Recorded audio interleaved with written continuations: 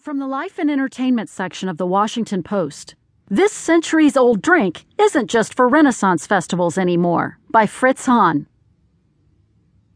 Mead, the fermented honey beverage swilled by Vikings, medieval royalty, and costumed Renaissance Festival fanatics, is undergoing a mini revival right now, showing up at high-end neighborhood grocery stores, on tap at cool beer bars, and maybe your Thanksgiving table. Example A is